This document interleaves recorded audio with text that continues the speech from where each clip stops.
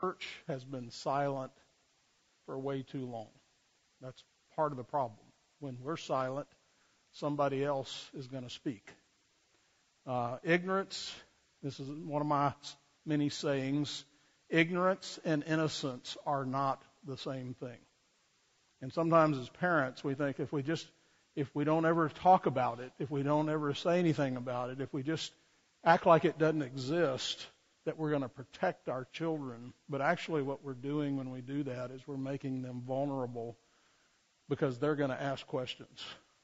They're curious. They have a body. They understand there's a difference between men and women. They know this instinctively. That's the way God made them. And they're curious. And curiosity killed the cat, and it sometimes kills people. And so when we don't provide a solid biblical foundation for this, then there's a void, and then somebody's going to step in and fill the void with bad information. Or they're going to just try to figure it out themselves, or they're not going to see the dangers. They haven't thought about it, okay? So they reach a point and their hormones are going and they're with their boyfriend or their girlfriend, and next thing you know, we're in trouble, and it took over, and we didn't know what to do because we hadn't really thought about it. So we'll cover it up, we'll hide it, we'll lie about it, and we got all kinds of problems coming in. So godly information placed in a godly context that sets forth that which is true, beautiful, and pure makes sexuality attractive in the right context.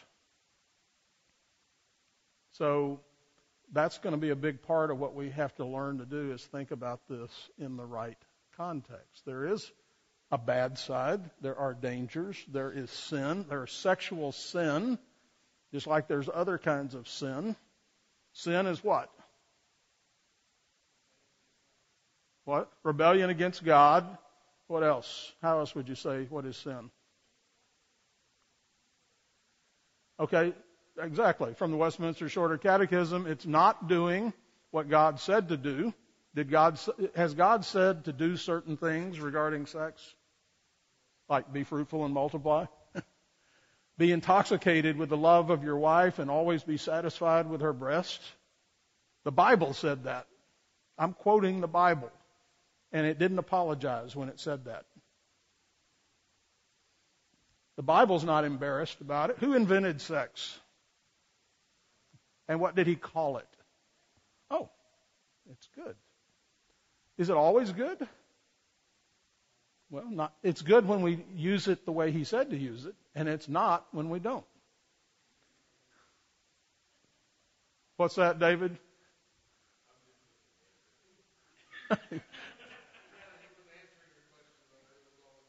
I know that joke. All right, but that said, okay. Many aspects of sexuality are personal and private. And we're not going to talk about those. Am I going to have to break you all up?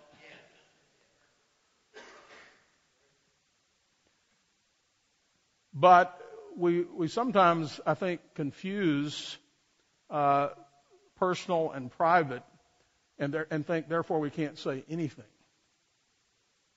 There's a great deal to be said, and I plan on saying some of it.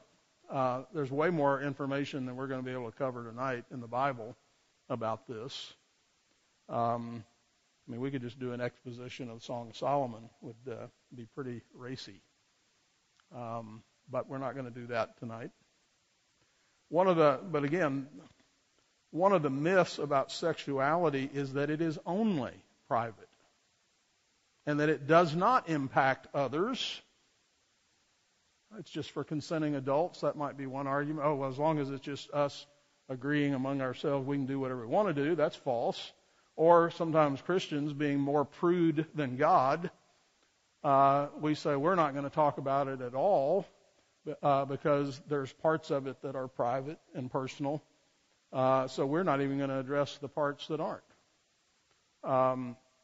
It is essential for us to embrace the sexuality that God has given us in a way that is pure, that is godly, and is not ashamed. That's why I wrote the word on the board. Not ashamed of that.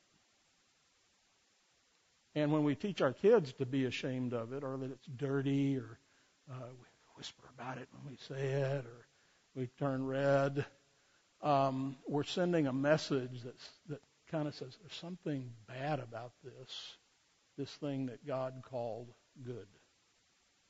So, everybody here is a boy or a girl. We're plumbed differently. God did that too. He made them male and female. And together, they're made in God's image. And He brought them together to complement one another. Now, it's important we start with an understanding of theology with any subject. Whatever subject we want. If we were going to talk about economics, we'd want to know, what does God say, either directly or indirectly, about this? So we need to start tonight, like we start with every other subject, with a theology of sex. Now, theology is what? How God thinks. It's technically the study of God, but if we're going to study God, we got to know what God thinks. We got to know God, and we got to know what He thinks. Does God think things about sex? Yeah. So my job, I can't think everything that God thinks about sex, because I'm not God, but I can think the things that He told me, that He revealed of what He knows about sex and what He thinks about it. And my job is not to just think my own thoughts about it. My job is, as a Christian, as a follower of Christ, is to make sure my thinking about sex matches God's thinking. And the way I get that is how? From where? From the Bible, right? I don't just imagine what does God think about it. That gets me in trouble. I need to go and say, what does He say about it? So again, theology has to do with our ideas, our thinking, and ideas have consequences, and so we have to understand what sexuality is, why it was created, what is its purpose, what are its goals, what are its benefits, and what are its dangers. And we need to be having those conversations, by the way, with our teenagers, and probably earlier rather than later. And if you think they're not thinking about it, you're wrong. These are all things the Bible clearly addresses, and it's our obligation as creatures to conform our thinking to His. It's not just our sexuality that is impure. Our thinking is impure. It's corrupted. We're fallen. It's called the noetic effects of sin. Sin affected how I think. It clouded my reason. Makes me blind to certain things, and that's why I need God to open my eyes to see wondrous things in His law and to comprehend things that I might not otherwise know. And so, for example, can you look at men, can you look at a woman, and women, can you look at a man and know by looking? You can look and say there's a difference physically, we're built differently. You don't have to be a genius to figure out what the parts are for. But do you know that there has to be a covenant for this to work properly? Where do we learn that? Do we know that God has given us boundaries that where it's safe for this to operate and to be good, and that if we go beyond those boundaries, that it becomes very, very dangerous and destructive? You don't know that just by looking at the opposite sex. And so if you don't know that, what's likely to happen to you? And so if our sexuality is ever going to be pure, it'll be because our thinking was first made pure. we're going to begin to have a biblical perspective on the issues, a way of looking at this. And we're going to, as a result, we're going to know God. We're going to know what He thinks. We're going to come to know something about ourselves and our proclivities, and therefore where some of the dangers are. And we're going to look at it very differently. And we're going to have to learn how to think about other people and about the opposite sex and the same sex. And so we've got to know what God says. We have to adopt those ideas for ourselves. We have to root out all the wrong concepts and ideas, because where do we pick up these ideas other than the Bible? Where do we get our ideas about sex? Culture. What do we mean by culture? Be specific. Just name some. There's a bunch of them.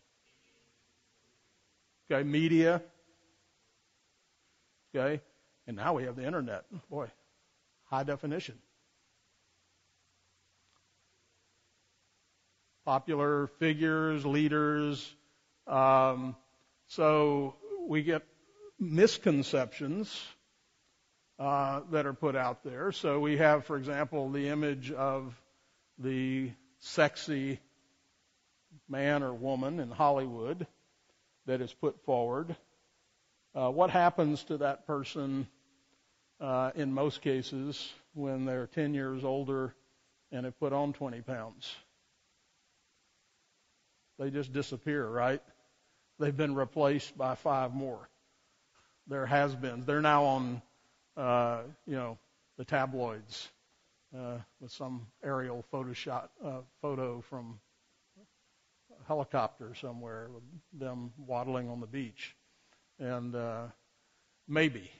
basically they're forgotten because they stopped being this false image of sexuality that's airbrushed, that we want to put out to sell sex, because sex is often about money and power and those kinds of things. And it's not what God says it should be. It's a misuse of it. So, in the beginning, that's always the place to start. Let's just go we're going to look at the book of Genesis for a second. Sexuality is central to humanity. It's not an addendum. It's not a little side thing. It's actually one of the central things. That's true of human history. It's in the very first chapter of the Bible. All the important things are in the first 11 chapters of the Bible. So God created, Genesis 1, 27, 28. So God created man in His own image. In the image of God, He created him, male and female, He created them. Then God blessed them. And God said to them, be fruitful and multiply, fill the earth and subdue it. Have dominion over the fish of the sea, over the birds of the air, over every living thing that moves on the earth. So God says, I'm going to make you male and female. Now I want you to make babies. I want you to have sex.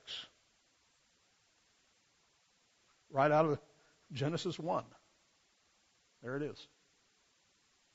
So to try and teach history, for example, human history, without any reference to the role of sexuality is to leave out one of the major elements necessary to understand human history. Sexual sin, sexual impurity is a very powerful and central theme that runs throughout the story of mankind.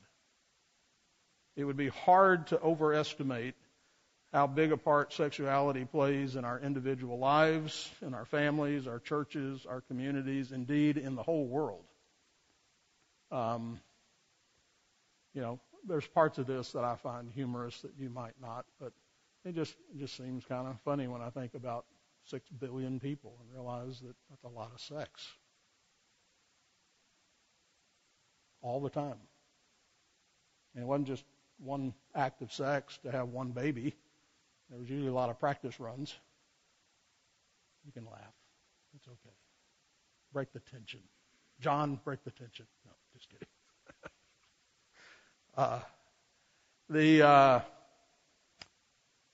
It involves everything from procreation to its effect on marriage and personal relationships. It has power to destroy lives.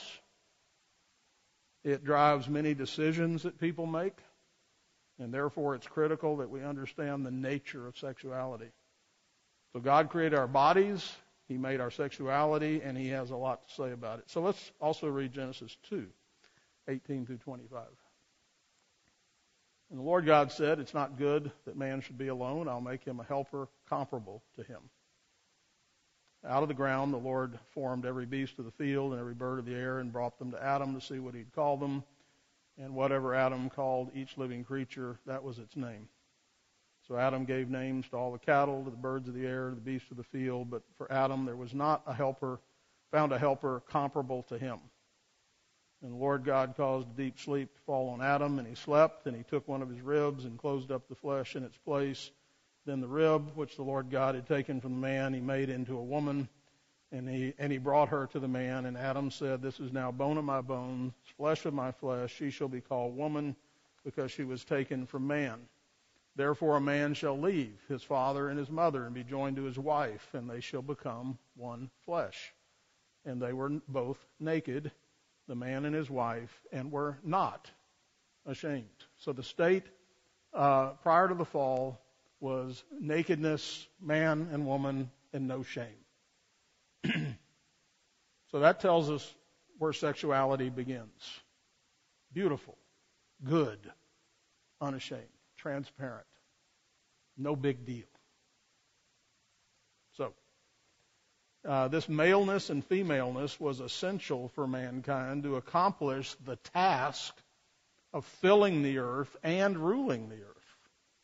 They were made basically a king and a queen to have dominion over the earth. And in fact, they're being fruitful and multiplying, having more little images of God, were to fill the earth, to rule over the earth to God's glory. So when the two were brought together, they became one flesh, united physically and spiritually to fill the earth with more godly men and women. And so this uniting of husband and wife, this becoming of one flesh, is more than just a metaphor. It's more than a picture. And when we see a situation where someone loses a spouse, there's something mystical. Just like when I always say there's something magic happens when, as a pastor, I say, "I now pronounce you husband and wife," because I have these four here. Maybe others in the room. Yes, I see those, quite a few. Okay? So I took two individuals. I took the words, like God said, "Let there be light," and there was light. I said, "I now pronounce you husband and wife," and they were husband and wife. The two now covenantally became one, and then they consummated that marriage by having sex, and the two became one flesh, and it's mystical, isn't it? Anybody that's married knows this. Something magic happened. It's weird in a good way. It's inexplicable.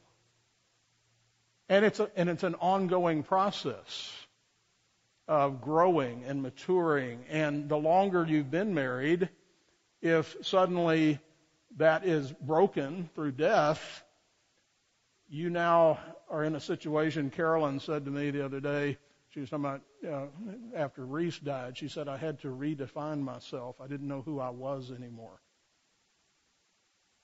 And so you might, an analogy here, it's kind of a weak analogy, I think, but if I was in an accident, I lost my arm, I'd still be me, but it just isn't the same. It's just not right. I'd have to readapt and how I thought about myself and how I functioned. But it's way more than that. And so men and women are made to correspond to each other, united physically and spiritually. Malachi says in Malachi 2:15, "But did he not make them one, husband and wife, having a remnant of spirit? And why one? He seeks godly offspring." So he's brought these two together, and he says one of the purposes is just like in Genesis 1, is to be fruitful and multiply. And so before the fall, this untainted sexuality provided a bond for family and society the foundation for community. It was and remains a powerful force in human history, and to ignore that fact is perilous. The book of Hebrews says the marriage bed is honorable among all, and the bed undefiled, but fornicators and adulterers God will judge. In other words, the fire in the fireplace, in the marriage bed, good. Great things happen. Covenant bond, babies, pleasure, life, recreation. We'll talk about some of this later. Take the fire out of the fireplace, and outside of marriage, burn the house down. I'll have some other analogies later. So, what's the purpose of sex? We want to talk about two purposes, ultimate and subordinate. So what is the ultimate purpose of sex, and what are the subordinate purposes of sex? So there's one overarching purpose, and it's caught up in the origin, bound to the origin. The creation of human beings as male and female. That account and subsequent scriptural revelations suggest a very clear ultimate purpose for human sexuality. And so, what is the ultimate purpose? Nope. Those are both subordinate. Man's chief end, to glorify God. Okay? Now, when I say this is going to, obviously, if that's the case, if God gave us our sexuality primarily, ultimately, to glorify Him, then the next thing I got to know is, well, then what does He say about it? It's to serve Him, not me. Do I get anything? Yeah, that's going to be subordinate. But first and foremost, if it's for His glory, then I need to be asking, okay, how do I glorify God with my sexuality? Can I dishonor God with my sexuality? So when I remember this, then when I'm, if you're dating, if you've got a boyfriend or a girlfriend, you're supposed to be glorifying God with your body, with your sexuality, and that's going to put limits on what you can and can't do. Also within marriage, if sex is not just about you and about subordinate things, but about the glory of God, that's going to affect how you treat your spouse, how you make love, and perhaps other limiting factors. And so, sex, gender, manhood, womanhood, those are all aspects of sexuality. All of it ultimately exists for the glory of God. This is not merely a theological deduction. It is the explicit teaching of Scripture.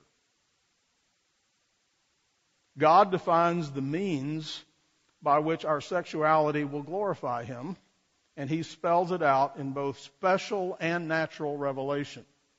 Natural revelation is the creation. Some things are just made evident. That's a man, that's a woman. You don't have to be a genius to figure out certain things you can deduce from that. But then we have the Bible, which is special revelation that is even more particular. And so we need to pay careful attention to both. So, for example, Romans 1 talks about people abandoning the natural use of the woman for an unnatural sexual relation in homosexuality. In 1 Corinthians 6:13 through 18, God reveals that the human body's design reveals some of its purposes. Food is for the stomach, and the stomach for foods, but God will destroy both it and them. Now the body is not for sexual immorality, but for the Lord, and the Lord for the body. And God both raised up the Lord and will also raise us up by His power. Do you not know that your bodies are members of Christ. Shall I then take the members of Christ and make them members of a harlot? Certainly not. Or do you not know that he who is joined to a harlot is one body with her? For the two, he says, shall become one flesh. But he who is joined to the Lord is one spirit with him. Flee sexual morality. Now, you have to kind of back up and unpack this, but basically what he's saying is, because you're attached to Christ, if you go out and attach yourself to someone who's not your wife or your husband in sexual intimacy, you've now attached Christ to them. That's not glorifying God with your body. So this revelation is no less clear with sexual intimacy than it is with eating. The stomach was made for food. The male and female anatomy clearly were made for their own purpose. What could possibly be wrong with using our body then according to that purpose? So this was an argument that people would use to justify immorality. Hey, God made sex. I mean, He made me want to have sex, and He made her want to have sex, so why can't we just have sex? We're consenting adults. It's natural, right? And Paul is arguing no, because you were made first and foremost to glorify God with your body. That's your primary use. And so Paul exposes the foolishness of this argument by pointing out that the body was not made for sexual immorality, but for the Lord, and the Lord for the body. He doesn't question the subordinate use of the body for sexual intimacy, but he does say that the body exists for the Lord, which is the ultimate end. So we keep that overarching fact. Now we can look at subordinate uses. So by focusing only on the subordinate end of the body, the Corinthians had missed the ultimate end, which is God's glory. And so they misconstrued how the subordinate ends must always work in the service of the ultimate. So everything here has to serve this.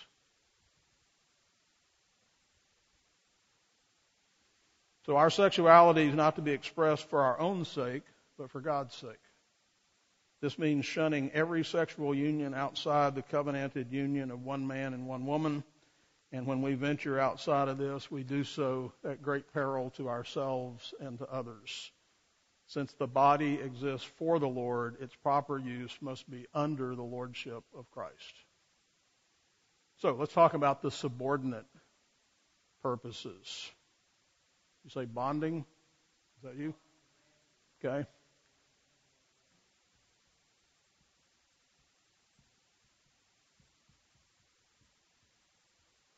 We talk about being united. The two become one flesh. This bonding together. There's something that happens. Here's what happens when couples are dating and they decide to have sexual activity with each other. Suddenly they're in love. Isn't that surprising? Yeah, but y'all don't agree about this, or this. Well, I know, but we're in love. What happened? We got things out of order, and we stopped using our brains, and we started using our bodies, and our hormones start driving the car. So when we get things out of order, we're not thinking clearly, and we mistake that for love. Because a bonding has taken place, but now it's taken place in the wrong order, and we got a problem. And that problem manifests itself in some unpleasant ways, as we'll see in a minute. We'll talk about why, when we get these out of order, it doesn't work very well. So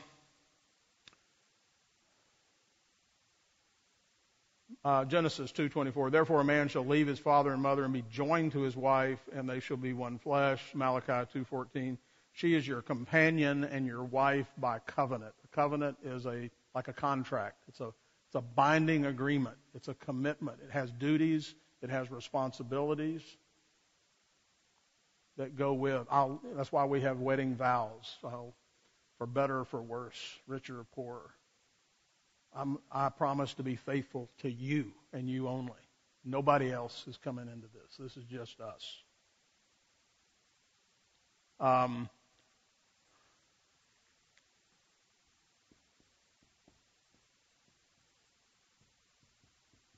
Procreation, making babies, be fruitful and multiply, right?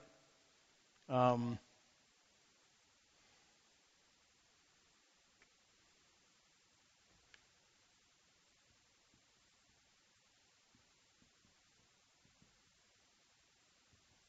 avoid sin, sexual sin. God says, yes, I gave you sexual desire, now I'm going to give you an outlet for that that's appropriate. And so 1 Corinthians 7:2, nevertheless, because of sexual immorality, let each man have his own wife, and let each woman have her own husband. And then, anybody want to guess what the last one there is? I heard that. Speak up. Loud. Nothing wrong with pleasure if it's not sinful. Pleasure. Proverbs 5:18. Rejoice with the wife of your youth. Proverbs 5:18. Let your fountain be blessed, and rejoice with the wife of your youth as a loving deer and a graceful doe. Let her breast satisfy you at all times, and always be enraptured, literally intoxicated, with her love. It's okay to get drunk on love if it's your wife or your husband, but nobody else. But if you try to have sex with somebody that's not your wife or your husband, you will get drunk there too. You'll be out of control. I didn't mean to. Well, that's the problem. You got to mean not to. Because the best of people get in trouble when they play near the edge, and a little puff of wind comes up and they fall off the cliff. So, those are the subordinate. Remember, we're still talking theology here. The Apostle Paul says that the mystery of marriage is great. He says, but I'm speaking with reference to Christ and the church. Again, we're still talking the theology of sex. And by mystery, Paul means that the meaning of marriage is something that in some ways was hidden, but now has been revealed in the gospel. So the gospel is caught up in this. That's why when we mess with sex and we do it our way and not God's way, we're messing with the gospel. We're not telling the truth about the gospel. The deepest meaning of marriage is that it is an enacted parable of another marriage, and that is the marriage of Christ and his bride. We represent him. We're telling a story about him. His marriage is the ultimate marriage. Ours is the parable. Ours is the analogy, not the other way around. Can anyone really know that definition of marriage apart from God's revelation of this mystery? Our sexuality is to be a true representation of Christ and his bride, the church. I have alluded to this and probably will again, but when I stand here, everybody knows the analogy that this is like the dinner table, right? We have food. The family has gathered. The Father has provided the food. But there is another analogy in communion, and that's the marriage bed. As Robert Capon puts it, the two geographic centers of the home are the table and the bed, the two flat surfaces. One is where the whole family gathers to eat, and another is where the husband and wife, the bride and the groom, which is the church and Christ, gather for intimate covenant renewal. So there's another picture going on here. And it's only for the bride. That's why only baptized people can come to the table. And so Christ and the church, we come here And on a regular basis, we renew covenant and we make love. We enter into intimate communion with our groom, and we remember, which is part of what sex does for a married couple. They can be busy, they can have a lot going on, they can even be a little grumpy sometimes, and then they have sex, and suddenly they're nicer to each other. Something magic happens. They remember, oh yeah, this is the person I love, that loves me, and he just told me how beautiful I am, and and that felt good, and that was nice. More about that later in the second half tonight. Still dealing with theology. So thus, sexual sins, that is doing things our way, that's a good definite. What are sexual sins? Doing sex my way, not God's way. Now, if God's ways have become my ways, then those two are the same. But if they're not the same, then there's only God's way, which is the right way, and then my way is the wrong way. So doing sex our way, apart from God's way, is a lie, and it's theft.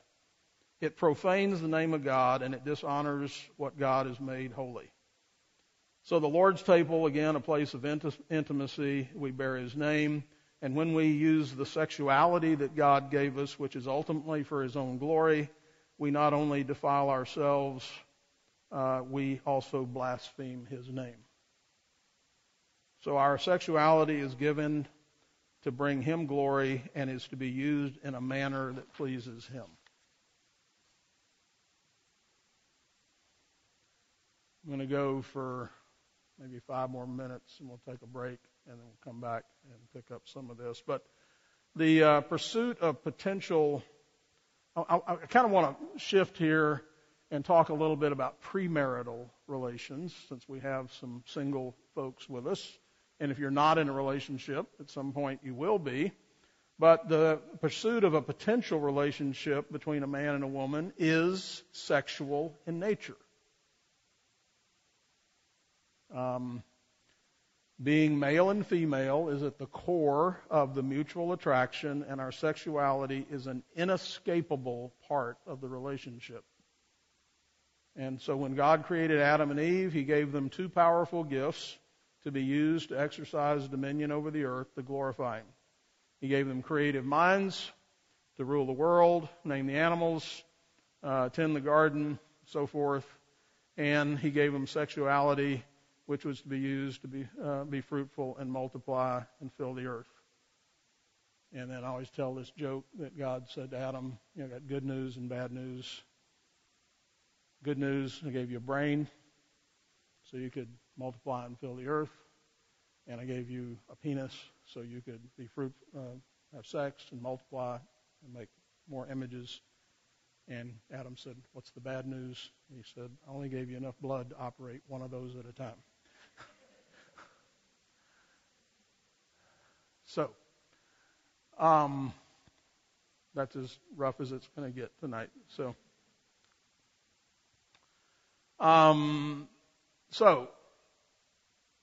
these two, who were to be one flesh, were called again to glorify God with their minds and their bodies. And their sexuality was crucial to their calling. And God, again, invented sex, called it good. But sin wrecked the relationship. It affected both the mind and sexuality of man and woman. And these 2 powerful gifts became destructive forces. Think about a chainsaw. In the hands of someone who really knows how to use it, using it for the right purpose. They can cut down trees and make lumber and build houses and do all kinds of things. But hand that chainsaw to an 8-year-old and crank it up and let him run through the house with it. The chainsaw is no less powerful. The problem is the operator. And sex is that way. And so this powerful thing, that's really human history, is the story of the destructive force of mankind's thinking and sexuality. Every sort of human misery is the result. God's designed sex to be a force for good within the boundaries of covenant marriage. Outside that covenant, great harm is done. The world is filled with examples of this. Sexual sins such as lust, pornography, fornication, adultery, homosexuality, and more have brought a great deal of guilt and sorrow upon many. That which was intended for joy, pleasure, and procreation has been turned upside down. The entire abortion industry is the result of sexual promiscuity. So we have people being murdered daily by the thousands because we don't want God telling us what to do when it comes to sex. Pastor Wilson has described marriage as, quote, a sexual relationship in the context of a covenant. That is marriage. It's sexual because it involves a man and a woman. The physical attraction to one another is there from the beginning, but at this point, there is no covenant to establish order and protection. The covenant comes from God, and it is a form of government that establishes a household and assigns duties and responsibilities to everyone. In this context, the sexual relationship can safely flourish and grow. The physical, sexual aspect of the husband and wife's relationship sets them apart from all the other relationships they have. So you got a man and a woman, a particular man and a particular woman who enter into a lifelong covenant, vow to one another, till death do us part. Now those two people can get alone in a room and take off all their clothes and enjoy the benefits and beauties and all the subordinate aspects of sex. And do so with abandon, basically, to the glory of God. That is the intent. Sex is one of the blessings of marriage. Again, Hebrews 13:4, the marriage bed is honorable among all, and the bed undefiled. But fornicators, that is, people who have sex outside of marriage, and adulterers, that is, people who are married who are having sex with other people, God will judge. Prior to entering the marriage covenant, a man and a woman are not married. They're not married in God's eyes. That's one of the favorite, we just love each other so much. We think we're married in God's eyes. No, you're not. You'll be married in God's eyes when you are married in everybody else's eyes.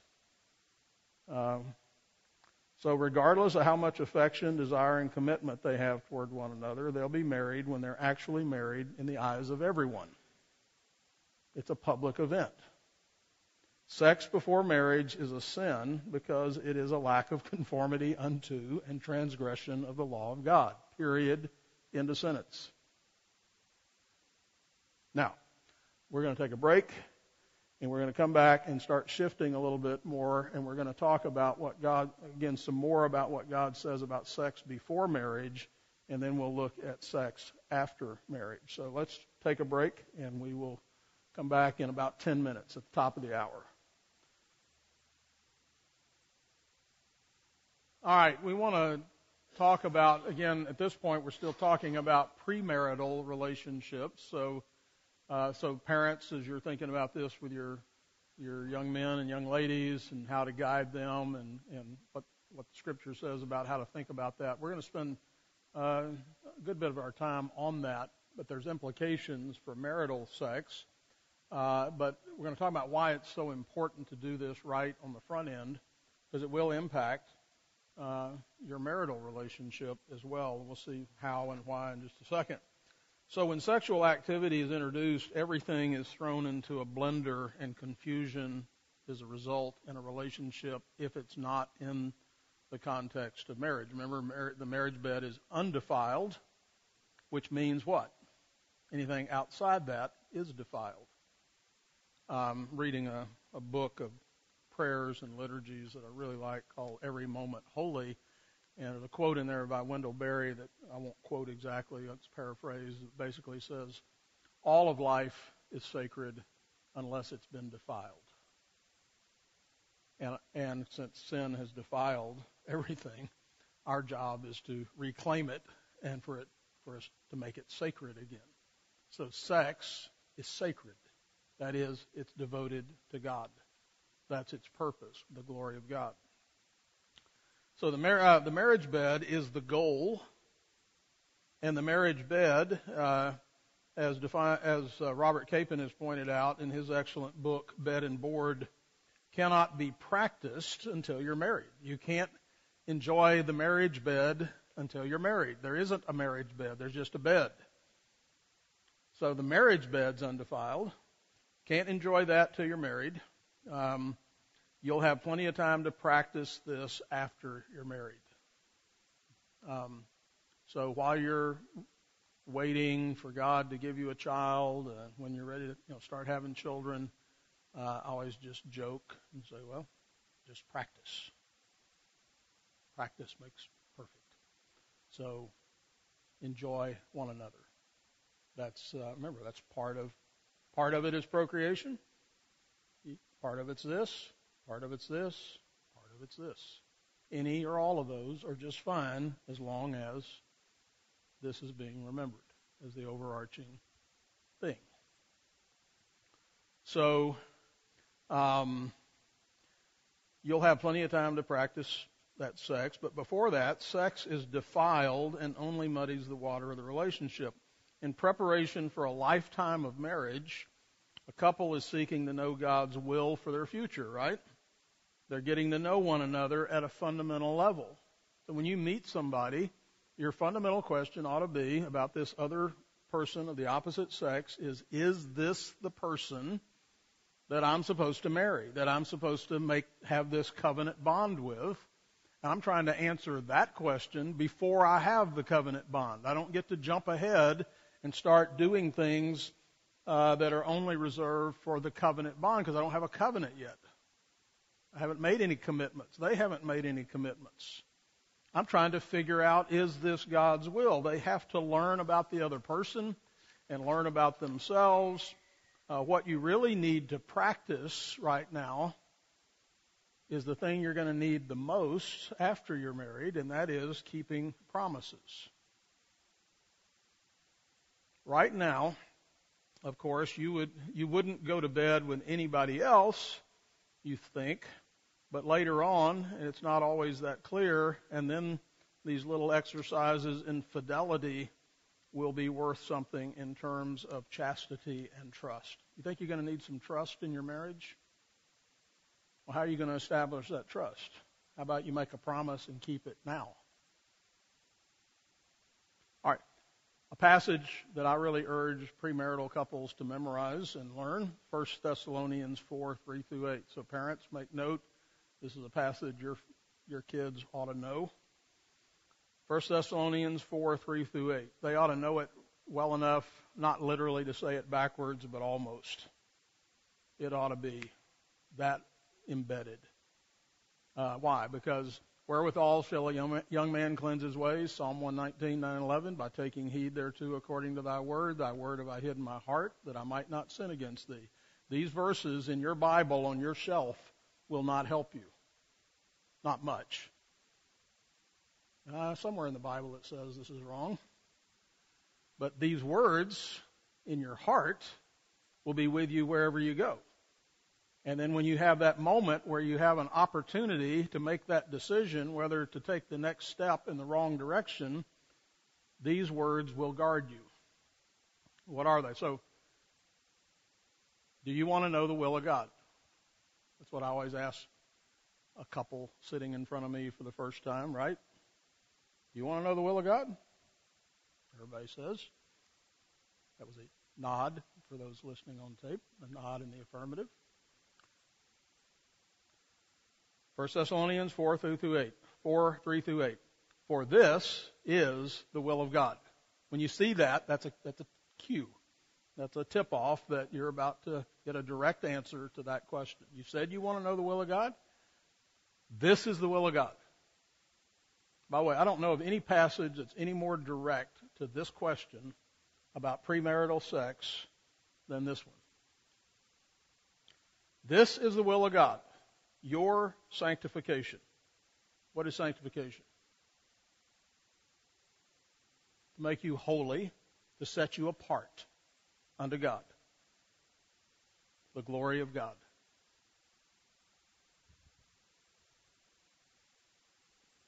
This is the will of God, your sanctification. And in case you're not quite sure, Paul's now going to get very specific, that you, remember still answering the question, the will of God, that you should abstain from sexual immorality.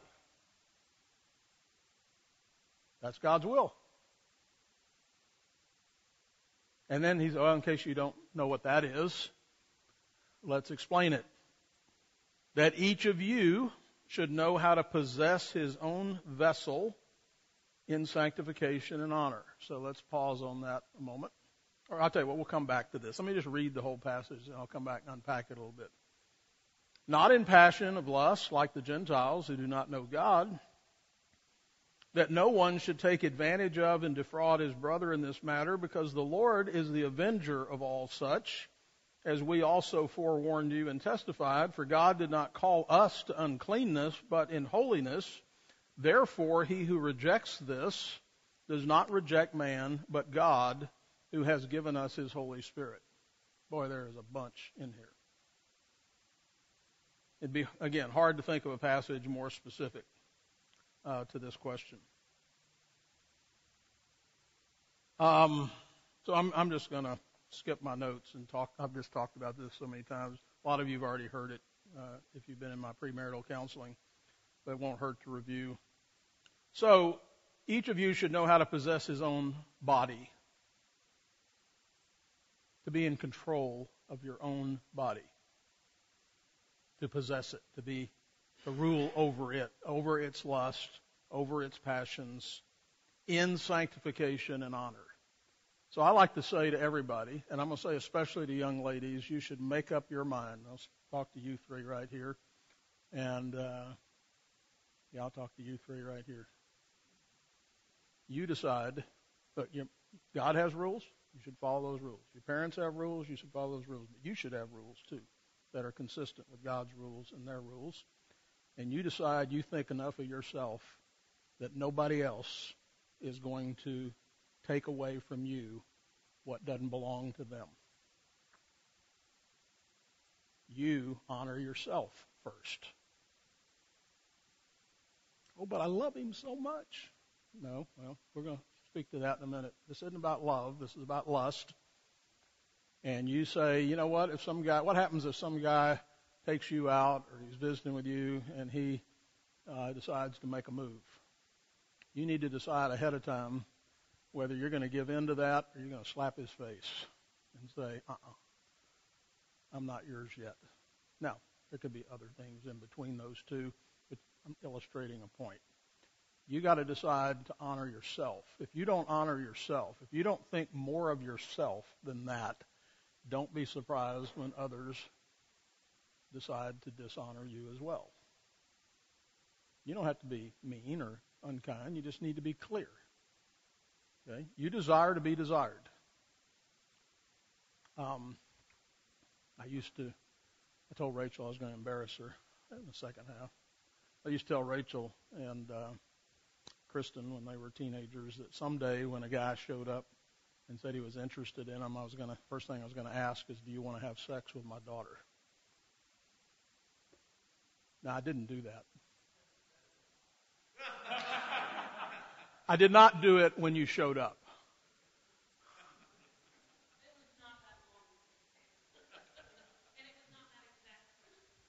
That's right. And if he says no, I'm going to send him away because he's weird. And if he says yes, I'm going to ask, what? Of course, I said, until I got to know Andrew, and then I did that. But because it's obvious, right? Of course you do. If you don't, then why are you here?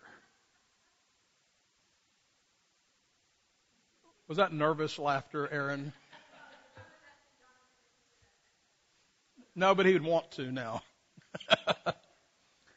You don't have to ask because you already know the answer. Okay? So that's why fathers should take charge and be sure they are gracious and kind and all that, but also say, I know young men because I were one, and I know the thoughts they have. And they're not all bad. I want you to. Women desire to be desired, and men desire, and that's a good combination when it's for the glory of God, and it's a really bad combination when it's not. And since we're sinners, we kind of go from one to the other pretty quick.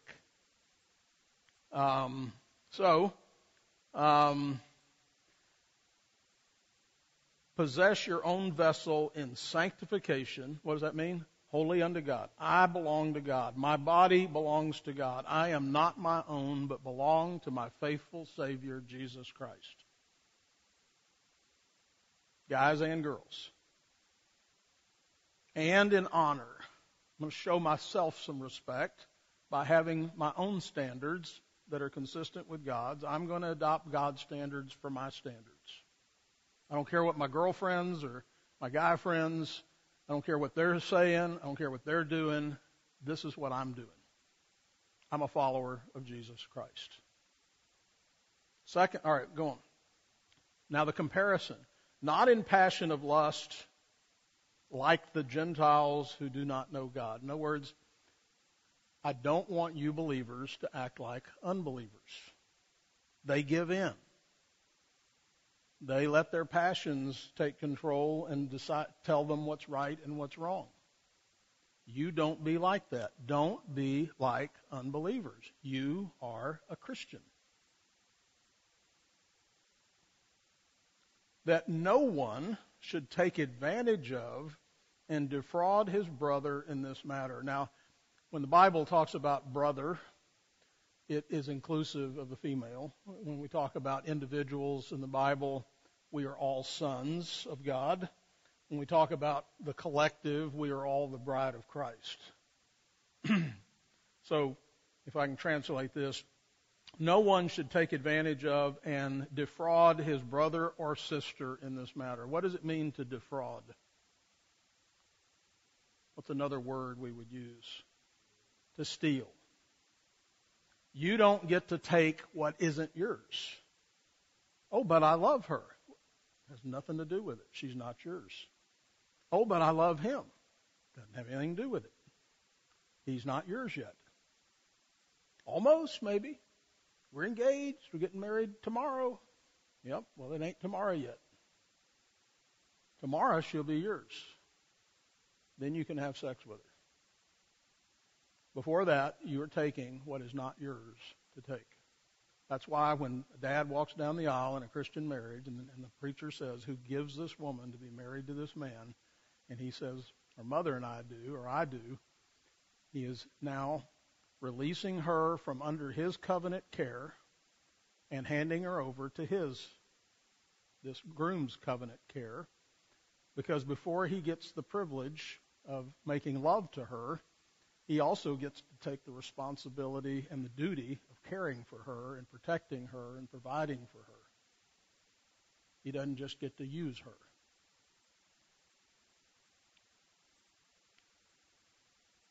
Now, it goes on. Because, if you do steal, because the Lord is the avenger of everyone who steals. Now, maybe your parents don't know what's going on, but God does. Okay? You're sitting in the front seat making out, and God's in the back seat watching.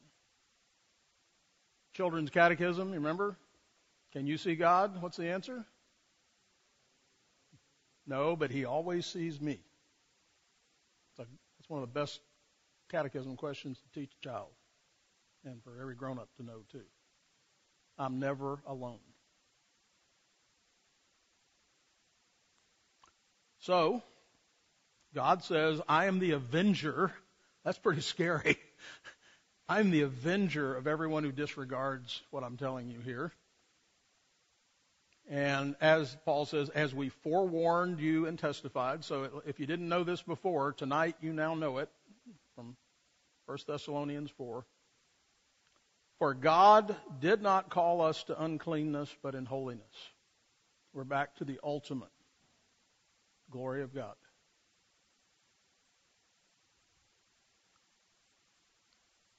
Two more things. Verse 8. Therefore, you heard this argument.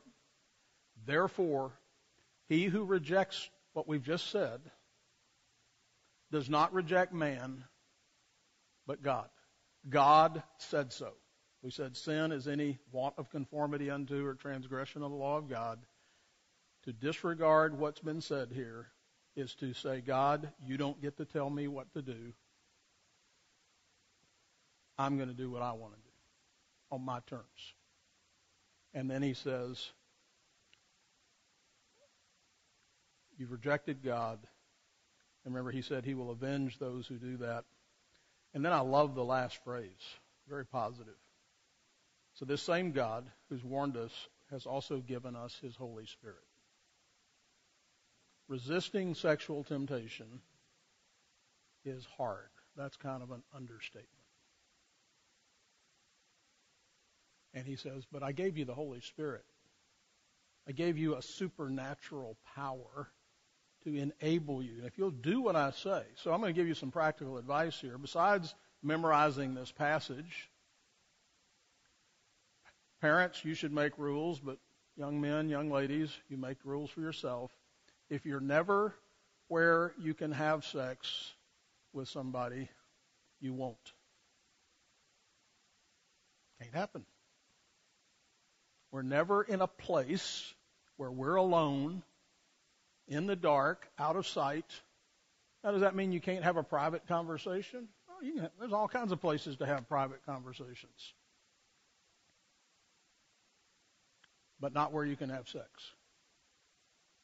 Not out in a car. Oh, we were just talking, and next thing you knew, we were holding hands, and then after that, and then, hey, then our brains shut down, and our bodies took over. And then now we're really sorry.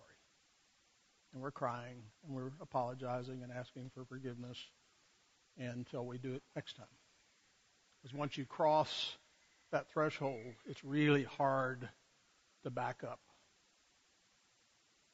So if you run, if I always say a relationship is like a staircase with how do you do and I do, one at the bottom, one at the top, assuming you get married. You need to know how long that staircase is. Is this a year? Is this 4 years? That's why I don't like long engagements. Because if you run halfway up the staircase in the first 6 weeks and you got another year and a half to go, you're in big, big trouble. That's why young teenagers shouldn't be dating, in my opinion. They can't do anything but get in trouble. They can't get married. They can't pay for it. They don't have a job. They can't have a wife and a house and a car payment. And they can't do that. So why get involved in a relationship where the sex drive is what's pushing it forward, but the ability to fulfill that in a lawful, godly way is not even on the map yet? Now, what if you're close? Okay, well, if you're within a year of being able to do all that reasonably, about to finish school or get a job, I'm not opposed to people getting married young. We got married at 19, largely for this reason. Because getting married was better than what would happen if we didn't get married. Do I think that's a great idea to get married at 19? Not really, but it's better than the alternative.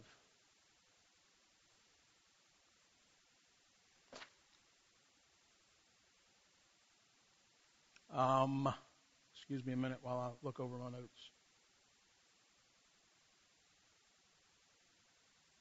Lots of bad things happen with sexual sin, pregnancy, disease, broken relationships. The person you're fooling around with or even kissing, who you're not marrying, might not end up being your husband or wife. Now you had sex with somebody else's wife or husband. Oh, but we were in love. We just knew we were getting married. You know what? You'll know you're getting married when you're married. You can be pretty sure. You can be almost certain. It's the day before the wedding. You're not quite there yet. You got to cross the finish line. The finish line is the finish line. And as long as you're on this side of the finish, you ever seen anybody, one of those videos of fails? You know, the guy's running a 10-mile marathon and he stumbles because he gets cocky at the very end and he falls on his face and 3 people pass him right at the end. Pride goes before a fall, a haughty spirit before stumbling. What if they die? And there's other things that can happen here. But because it muddies the water, then you might end up marrying someone that, because you're caught up in the pleasures of sex and the bonding of sex. And sure enough, if you get pregnant, the baby might be another reason people get married, right? Because somebody got pregnant before they were married. Maybe they were just not thinking about getting married. Now what do? Do we get married? What if we don't love each other? What if we're really not committed? We were just having sex. But now we got a human being here we got to take care of. So there's all kinds of things that can go wrong. Disease. Person you're having sex with, who else did they have sex with? What are you catching? Are we against sex? No. Big fan. Just like God. Yes, sir.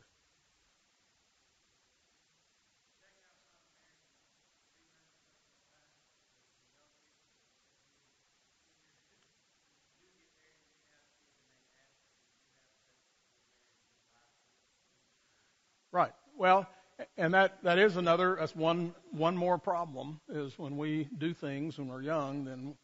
And I was telling somebody, not in this church, I was talking with somebody who had gone out and had premarital sex, and I said, okay, one of the consequences of this is someday when you do meet the person you're going to marry, you're going to have this conversation with them. You're going to get to tell them what you did. Because otherwise you'd be defrauding them. Now, they may still marry you. They may forgive you. That's fine. But you do have to have that conversation. So one of the things, the young people here, it's important that you note that your entire body is sexual, not just what we usually think of as the private parts, our breasts, genitals, lips, kissing, that kind of thing. But you need to understand that your skin is sexual. Your body, your whole body is sexual because you are sexual. It's who you are. It's not just some isolated part of you. Now, obviously, there's some parts that are specifically designed for sexual expression that are more so. And just the biology of that, God puts nerve endings in certain parts of our body for one purpose. Let me just say it. Men, women, God put some nerve endings in your body parts for one purpose.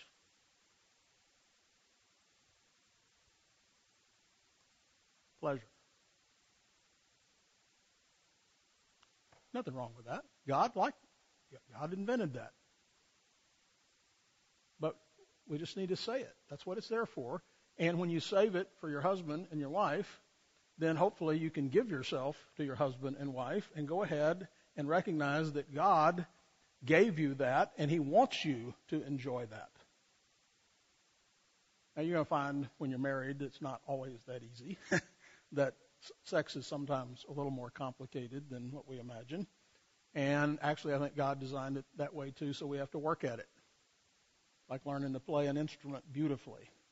It doesn't always happen the same way every time. But something as simple as holding hands, and I want to be clear, I'm not an advocate that says, oh, you can't ever touch before you're married. Again, the minute he walks in the door, or a guy and a girl get together and they're courting or dating, or I don't care what you call it, as long as you're following God's rules. Once that happens, it's a sexual relationship. Just sitting across the room is enough to make your heart race. Your imagination can get your blood pumping. So you don't even need to touch for there to be sexual energy. A phone call, A love letter, again, just a thought. And so there will be a point when you sit next to each other and you hold hands or you hug. Just don't kid yourself and think, oh, we just. When you start using the word just, that's when you tend to get in trouble, because all of it's connected. And if you don't have clear boundaries, that's why I would advocate early relationship, phase 1 I call it, no touching. Why? We're still trying to figure out, is there any possibility? My first question is this person going to make somebody a godly, kind, diligent spouse? I got to answer that question first. And I don't need to touch somebody to answer those questions. In fact, if I touch them, I might miss the answers. Maybe now they're just kind because they want to touch other parts of me, or me to touch other parts of them. I don't want to cloud the issue. It's exciting. It feels good. And so in this context, hugs, sitting close, are expressions of sexuality. It stimulates more sexual desire. So boundaries, wisdom, and accountability are essential if a couple is to negotiate these waters safely. So,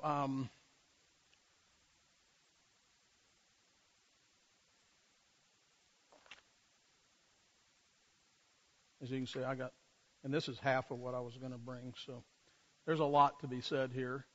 And I want to leave some time for Q&A and a couple of other questions. So let me turn to this question.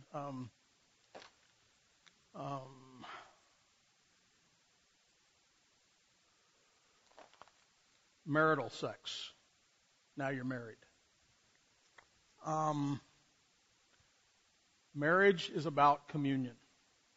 Couples here know that I've recently counseled, if I could emblazon words in your home, for every home, and say, this is a place of loving communion. That's the mission statement. Everything we do should contribute to that. Work, doing the dishes, taking out the trash, making love, paying the bills, raising the kids, having people over, worshiping.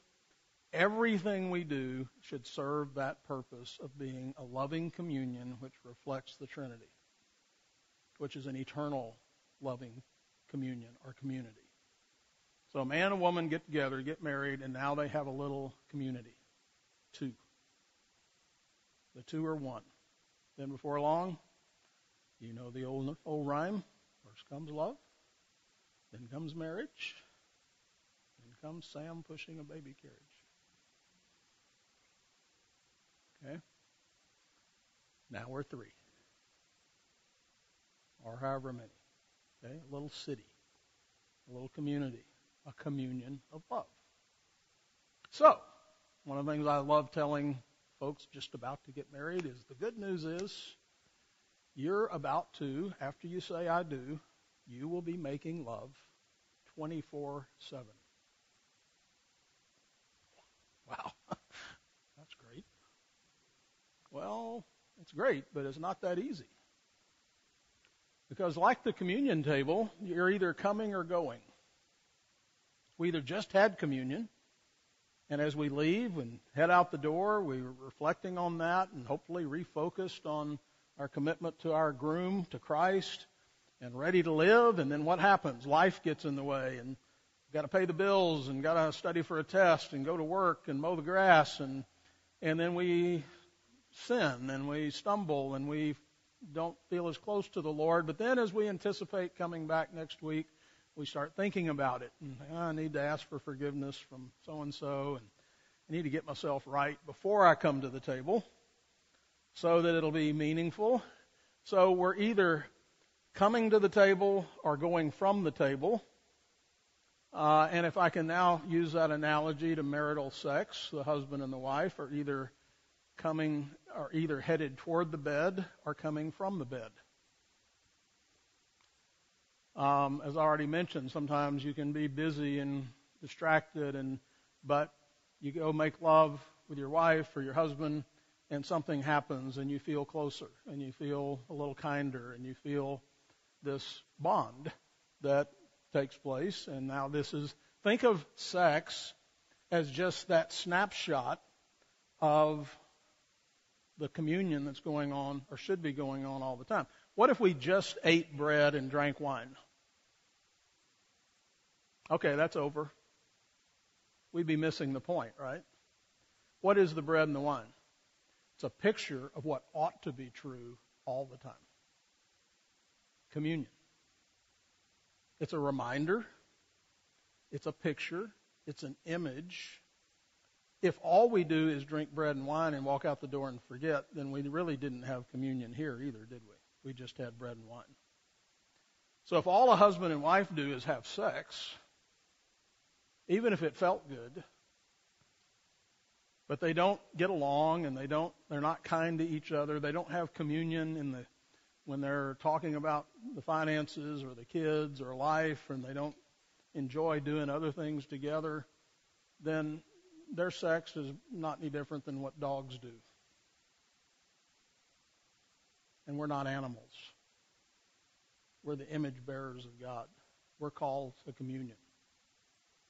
So sex is intended to bond us in covenant, and God uses pleasure to do that. And by helping us avoid sin, it increases the bond and the commitment to one another. And even when we have children, that also increases the bond because it increases the commitment, right? And the duties. So, first point then is communion. Second point is married couples are making, I like the term making love. It's not a biblical term, but I think it describes the picture of what should be going on. We're sacrificing for each other. We're giving to each other. This is unique to this man and this woman. We don't share this bed with anybody else. And this part of our relationship is unique to us. Now, men and women are different. That's obviously physically. But their sexual needs are different. And I think this is kind of an interesting thing. Again, I think it was Doug Wilson talks about men are microwaves and women are crock pots when it comes to sex. So their styles can be different in terms of how they think of this as learning to dance, though. And so part of what has to happen is then I have to learn how to give and not just get. It's not just about satisfying me or her being satisfied. It's both. How do we learn to do this in harmony? How do we learn? We got several musicians here. As you're learning to play your instrument, the goal is perfect harmony. And that's not always easy to achieve, right? And even sometimes, I'm guessing, Chayton, you tell me if I'm wrong with the violin, that there are times when you've tuned it and you've played and it just seemed like you hit every note just right. It was gorgeous. And then you play the exact same song tomorrow and it's off a little bit. Okay? Maybe the humidity changed the tune or the tuning, or you just, for some reason, something you did really well yesterday, you're not quite as good today. And sex is that way. I'm telling you, married couples, that's normal. You know, last night you made love and it was wonderful and romantic and we just delighted in each other. In fact, it was so good we think, well, let's do that again tonight. And lo and behold, for some reason, you thought you did everything the same, but it wasn't the same. Why? Because people change from day to day. Your body changes, your mood changes. There's unknown factors. So, I like to point out that, and the reason I'm telling you this, you probably already know it. You've probably figured it out if you've been married. And someday when you're married, you can file this away.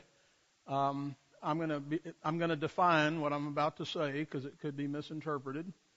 There are different types of sex. Now, I don't mean by that, I mean still a husband and a wife. I don't mean different types of sex in that way.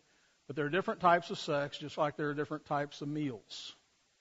Sometimes there's filet mignon, and sometimes there's hamburger helper. Okay? Sometimes there's fast food, and sometimes there's that meal you sit down to for 2 hours, and it's a 7-course meal. That's okay. All of those are good. They serve different functions. I usually divide it into 3 categories. There's romantic sex, candlelight, soft music. Maybe you plan the evening together, taking your time. Look, I'll stop here and pause and give you some advice. We have weekly communion. I recommend that couples have a set time that is weekly communion for themselves that includes sex. Now, look, I know that varies for a number of reasons. Number one, how old you are has something to do with it. But you can have sex every night. That's your business. I'm not saying that, but I'm saying if you said Thursday night is our normal date night that includes not just sex, but time together. And we plan that, and we set it apart. And to some degree, we schedule around that. We try not to make other commitments, but sometimes life presses in. And the way you handle that is you say, hey, I know we have a date on Thursday night, a standing date. That's our night that we make sure that we're not waiting to make love at midnight. We're going to the bedroom sooner. We're making sure we have privacy and doing all our preparation of taking our baths and showers and whatever we do to be ready and presentable and respectful of one another. And we thought about it all day, so we're a little more excited about it. Something comes up, and the Landrums invited us over for supper Thursday night, and that's our date night. Thanks. Yeah. Well, you could do that, or you could say, we really hadn't seen the Landrums in a while. I don't want to turn them down. Could we just do our date night Friday night instead? So we don't just cancel it, we move it. We just adjust for life. So that what I'm getting at is just like we have the Lord's table set as a priority, we don't just cancel the Lord's Supper. We look for we're going to make this a priority in our relationship because it's important. It's not just pleasurable, it's important for us to maintain that part of our relationship. Because sometimes as people get older and they're not doing what I talked about in the sermon this morning, and now they don't really like each other anymore, and they're not having sex anymore. They're just living under the same roof. There's no communion here at all. The sex helps keep us on track. Now again, you can have more than that, but I would just recommend that. But be sure if something comes up, you don't feel well, you get sick. Be sure you let the other person know, hey, we need to postpone our date tonight. I know we got something the next night and the next night, but the next available night is Monday night. So we'll have 2 dates next week. Whatever. Practical advice here. Recreational sex. That sounds kind of silly, but what I mean by that is spontaneous. It wasn't on the calendar. We're just playing with each other, enjoying one another. Maybe we're laughing, tickling each other, whatever. Sam, you like to be tickled, right? I remember that from when you were a little kid. He loved being tickled.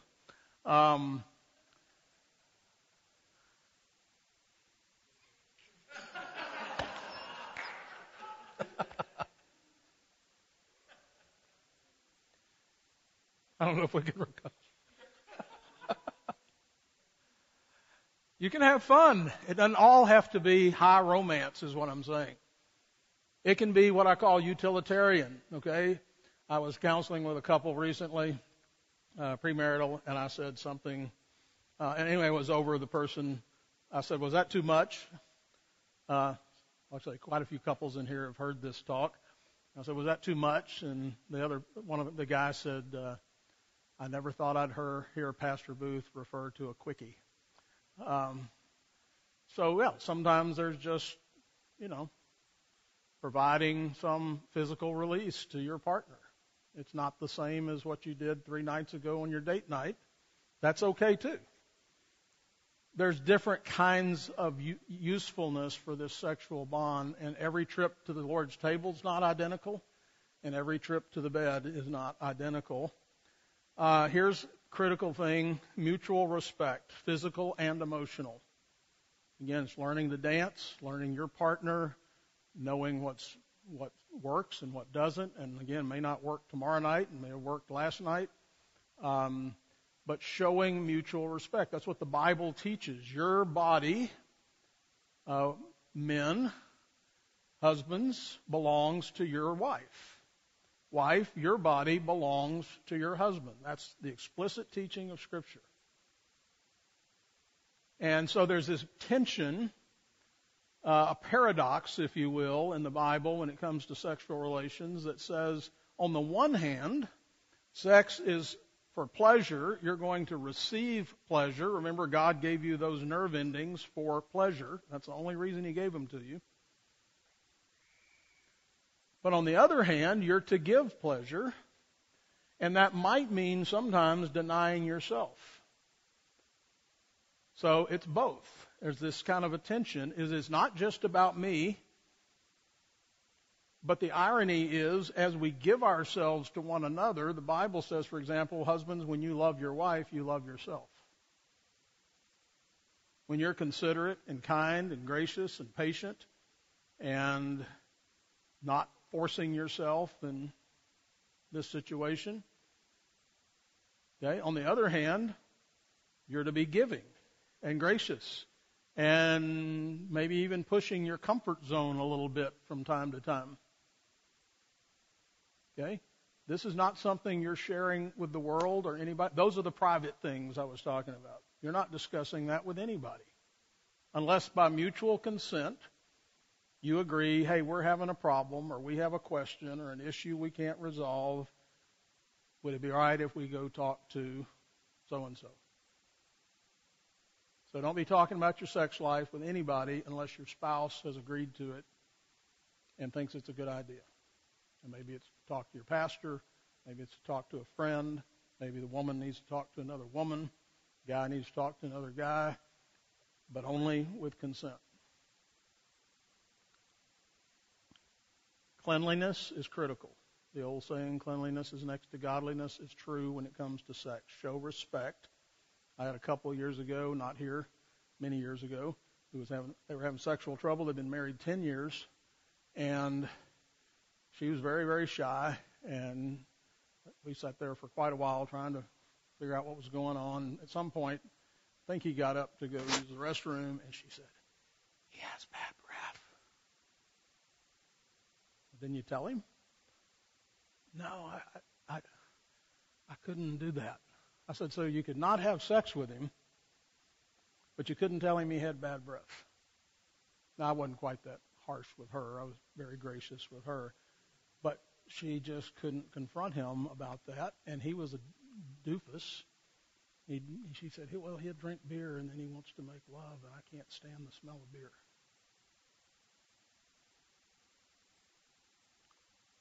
That's why I say cigars are great birth control. That's another subject. Huh? Did you say amen? You said amen. Okay. Mutual respect, physically and emotionally, cleanliness, and then the question of frequency. Again, that has to be worked out with every couple and different times of life. Let me kind of conclude this discussion about sex, and then we'll have a short time for questions, whatever. Life changes, okay? There's the newlyweds, the joke is if you put a bean in a jar every time you have sex the first year you're married, and then take a bean out every time you have sex after the first year, you'll never empty the jar. That's a joke. That's not really true, but you can laugh. Thank you. Frequency changes with life, okay? I guarantee you get 2, 3, 10, however many kids you're going to have. Kids have a lot to say about that. They have a way of interrupting you. Be sure you get a lock on your bedroom door, preferably a deadbolt, and teach your kids to stay away when your bedroom door is closed. Okay? We say, unless you're dying, don't come. If the door's closed, you just stay away.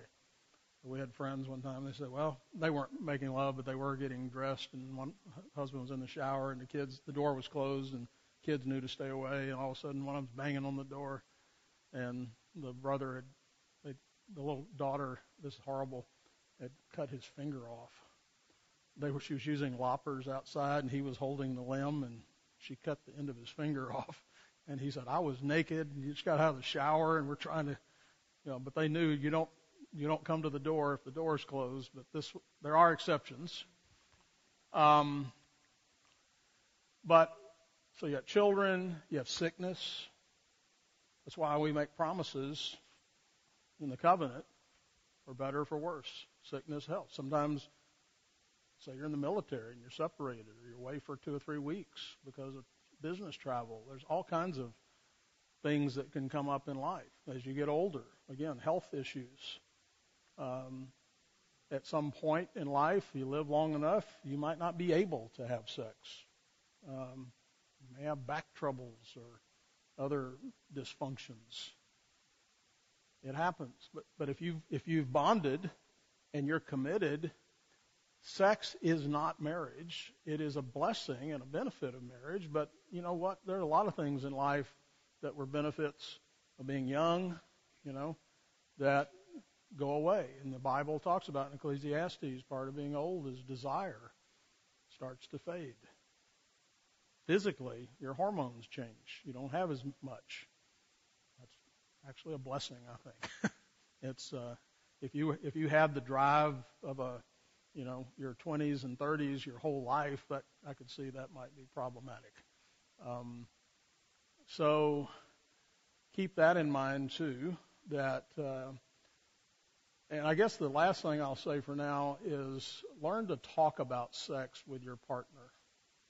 Not both while you're having sex, it's okay to say, no, that doesn't feel good, or to whisper sweet nothings in each other's ears, or to have some level of interaction that way. But that's not the time probably to have a discussion about certain aspects of sex. The time to do that is when you're, the next evening when you're sitting down and going to talk about your schedule for the week, and you're going to pray together and read the Bible and say, hey, could we talk about our sex life? How are we doing? Is there something that I'm doing that you don't like, or that's a problem, or is there something we could do to make it better? Let's just have an adult conversation, just like we do about the checkbook or about the kids or about our schedule. I'm not saying every week, but every now and then actually talk about it. Is our sex life satisfying to you? What could we do to improve it? What am I doing that makes it less satisfying? If we just learn to do that, we'd get comfortable with it. What happens is we're not comfortable, and so we either freeze up or we don't do it, or we're too nervous to do it. But if you just do it like 3 times, the 4th time it'll be easy. It'll just be natural and normal. It's just another one of the topics we need to talk about from time to time, because it's life. It's an important part of life. All right, questions about sex, and I have one other area I was going to cover here. It's not about sex directly. Anybody? Comments, questions, information? Something you think we needed to cover that we didn't?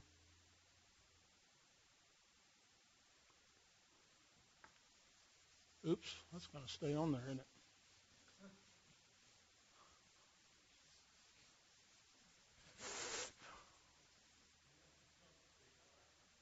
it? Anything?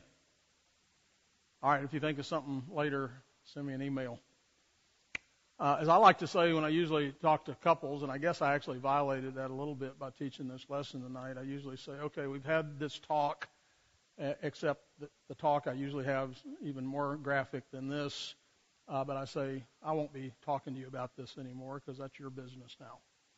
But sometimes it's good to have a grown-up have a talk with us about such things to save us the trouble of having to figure it out all by ourselves. There are other things to figure out and talk about. Like I say, we're not going into all that tonight in a group setting. But there are a lot of, I could think of 100 other questions and topics here to discuss. But I mainly wanted you to see that the Bible has taught us how to think about this in the big picture sense, that it's good, that it's honoring to God, that it's a blessing when it's done right, and that it's a curse and a misery and trouble when it's not. That should help you, help me move forward and receive it for the blessing it's intended to be. All right. So, Bobby, is it okay if I answer your questions you sent me now that I've identified you as the asker? Okay. All right. These are totally change the subject. We got a few minutes left here. How does a wife say, you were out of line, you were wrong for, you fill in the blank, and indeed the husband was wrong, and he says, no, I was not wrong, you need to mind your own wife business. Is that accurate? Okay. And my answer, I'm going to just give quick answers here and we can fill it out. Well, the first answer is how. So how does the wife say this? Well, first she says it respectfully. Not in a snarky way, not in a gotcha way, not in a you idiot kind of way. You moron. I can't believe anybody would think that. How stupid can you be? That you can't have that attitude. You're going to be respectful. Honey, I love you so much. But it seems to me that you got this one wrong. And here's why. Would you hear me? Now, again, just like you're going to teach your children how to disagree with you or challenge you, there's a right way and a wrong way to do it. So respect. Ephesians 4:15, speak the truth in love. Love is sacrificial. I'm looking out for your good. I'm not trying to put you down. I'm not trying to hurt you. I'm not trying to make you feel stupid. Ladies, I'd say to you, because that's what this question's about, is remember, most of us men are little boys. And we have big egos, and we get our feelings hurt, our egos hurt really easy. And I'm not saying you have to cater to that all the time. Sometimes you need to go ahead and just call it. But we're pretty sensitive, though we don't like to admit that. Which reminds me, by the way, one thing I did want to cover on the sex subject in marriage. How do you let somebody down? You go to bed. It's not date night. He leans over. He's got his hands on you, ladies, and you know what he wants because that's what he always wants. And you're not particularly in the mood. You're exhausted. You've had a hard day. You've had to tote water from the creek and all that stuff. And how do you tell him no? Well, you can lay there for 10 minutes and not respond, and then finally, after 10 minutes, he gets the message and rolls over in a pout. And because, he thinks he's the greatest lover in the world, and you can't imagine why you're not responding to your advances. So here's the way you do that. You say, honey, I love you so much. You're such a stud. But I'm exhausted. Could we have a date tomorrow night? The Bible says hope deferred makes the heart sick. Because he was wanting that tonight, and you just told him no, but you told him in such a way that he's now hopeful. That if he'll wait, if he'll defer, if he'll deny himself, that things will be better tomorrow night or Friday night or whenever the date is. So that's just a little wisdom. And it works the other way, believe it or not, later in life. Learn to be respectful in how you communicate. And that kind of fits to some degree with this. So let me finish the answer to that question, though. The wife, so when he says, no, I was not wrong, you need to mind your own wife business, I thought that was an interesting way to put that. So my answer to that is the wife is a gift from God to be his helper, and part of that help sometimes includes correction. This is often her wife business, is correcting me. That doesn't mean I always like it. Doesn't mean she always does it in the best way. But if she's being respectful, if I am doing something wrong and she doesn't correct me, she's not loving me, and she's not doing her wife business. Her wife business is partly to keep me from being a moron or to doing something wrong or stupid. And if we've developed a great relationship, partly with our sexual relationship, which is not just sex, but our whole relationship, we're in loving communion, then she should be able to correct me without me getting defensive and telling her to shut up. Next scenario, the wife says, you were out of line, you were wrong for, and he was not wrong, he was right, and he says, no, I was not wrong. Wife needs to know he's right, but she's too stubborn to see that he was correct. So we're kind of reversing the situation. Well, the problem is usually that there's a disagreement over who's right and who isn't. That's usually what most disagreements are over. But if it's obvious that the husband was right in this scenario and the wife refuses to acknowledge it, then she's simply in rebellion and she's not submitting to her husband and respecting her husband as God requires. And so I'm not sure what to do if she just refuses to see that he's right. She still has an obligation to show respect to her husband. So pride gets in the way frequently of all of this. It's I don't want to lose. I don't want to give in. I need to win. Which, by the way, is another thing, just a little tip. Try to avoid personal pronouns. The word you usually will change the attitude of the other person. You make me mad when you, instead of the illustration I always give is, it makes me so mad when you slam the screen door.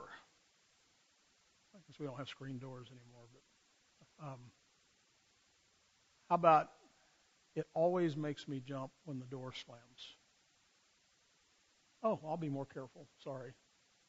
But if I say, you make me mad when you slam the door, I didn't slam the door. You know, now we have I got to defend myself when the you gets involved. So a little bit of wisdom in how we communicate is helpful. I don't know if that answered your question exactly, but it's just part of it's what I dealt with this morning. Another one, wife says you were out of line, you were wrong for whatever, and indeed he knew he was wrong, and he does not want to apologize nor admit that it was wrong. He just wants to fly over it, but does it over and over. Yes, I know I'm wrong, but you're wrong too when you do such and such, so you need to leave me alone. Basically, if you stop trying to fix me, and I'll stop trying to fix you. Well, then don't get married. You don't need a husband or a wife. God thought you did need a husband or a wife. That's why he gave them to you, partly because he knew you need fixing. You couldn't do it by yourself. You needed somebody. You need a helper. So the Apostle Paul leads into his discussion regarding husbands and wives. He gives this counsel in Ephesians chapter 4. Submitting to one another in the fear of God. So before we get to wives, submit to your husbands, and husbands, lay down your life for your wife. Love your wife as Christ loved the church and gave himself for her. Before that, he says, I'm going to speak to Christians, men and women. Submit to one another. That's an attitude. That's the way I look at my wife. My wife is smarter than me, more talented than me, and more gifted than me in many, many ways. Now, I could be mistaken, dear. I think I'm smarter than her, more talented than her, and more gifted than her in other ways. And together, we serve each other. And when I see her that way, and she sees me that way, now, do we ever get crossways on that? Yes. Why? Because we're sinful and prideful, and we get selfish. But when we're not selfish, when we back up and say, she is the single, apart from Christ himself and the Holy Spirit, she's the single greatest gift I have ever had and ever will have. God gave her to me because he thought I needed her. And when I am ungrateful toward her, I'm also ungrateful to God. So perspective is critical, I think, in us learning how we look. You start looking at your spouse as a gift from God, even when they're aggravating you.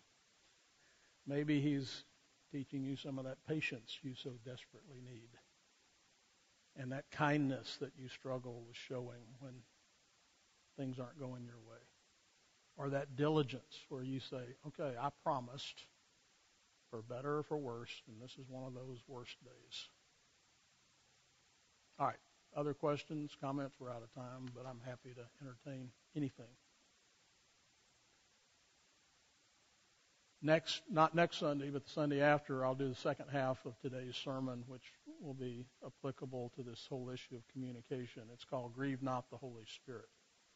So today was imparting grace, and we'll be looking at how we keep from grieving the Holy Spirit in our communication and attitudes and perspective toward one another. And again, that part of Ephesians is the part that is just before wives submit to your husbands, husbands love your wives. So this is the prologue to the discussion about the family that's setting the table for that. Father, we thank you for your word that corrects us, instructs us, guides us, feeds us, and enables us to think your thoughts after you. Help us to conform to that joyfully so that we might know the glorious benefits of faith, believing what you say, and obedience, doing what you say, so that we might know all the benefits. We thank you for sex. We thank you for giving that as a gift. We repent where we have sinned sexually, either in our minds or with our bodies, and we ask for forgiveness and cleansing, and help us to think in a manner that indeed glorifies you with our sexuality. Bless the men and women, the husbands, the wives, the unmarried. Bless us all with holiness and purity, and help us to honor you in the way we use this great gift of sexuality. We pray in Jesus' name. Amen.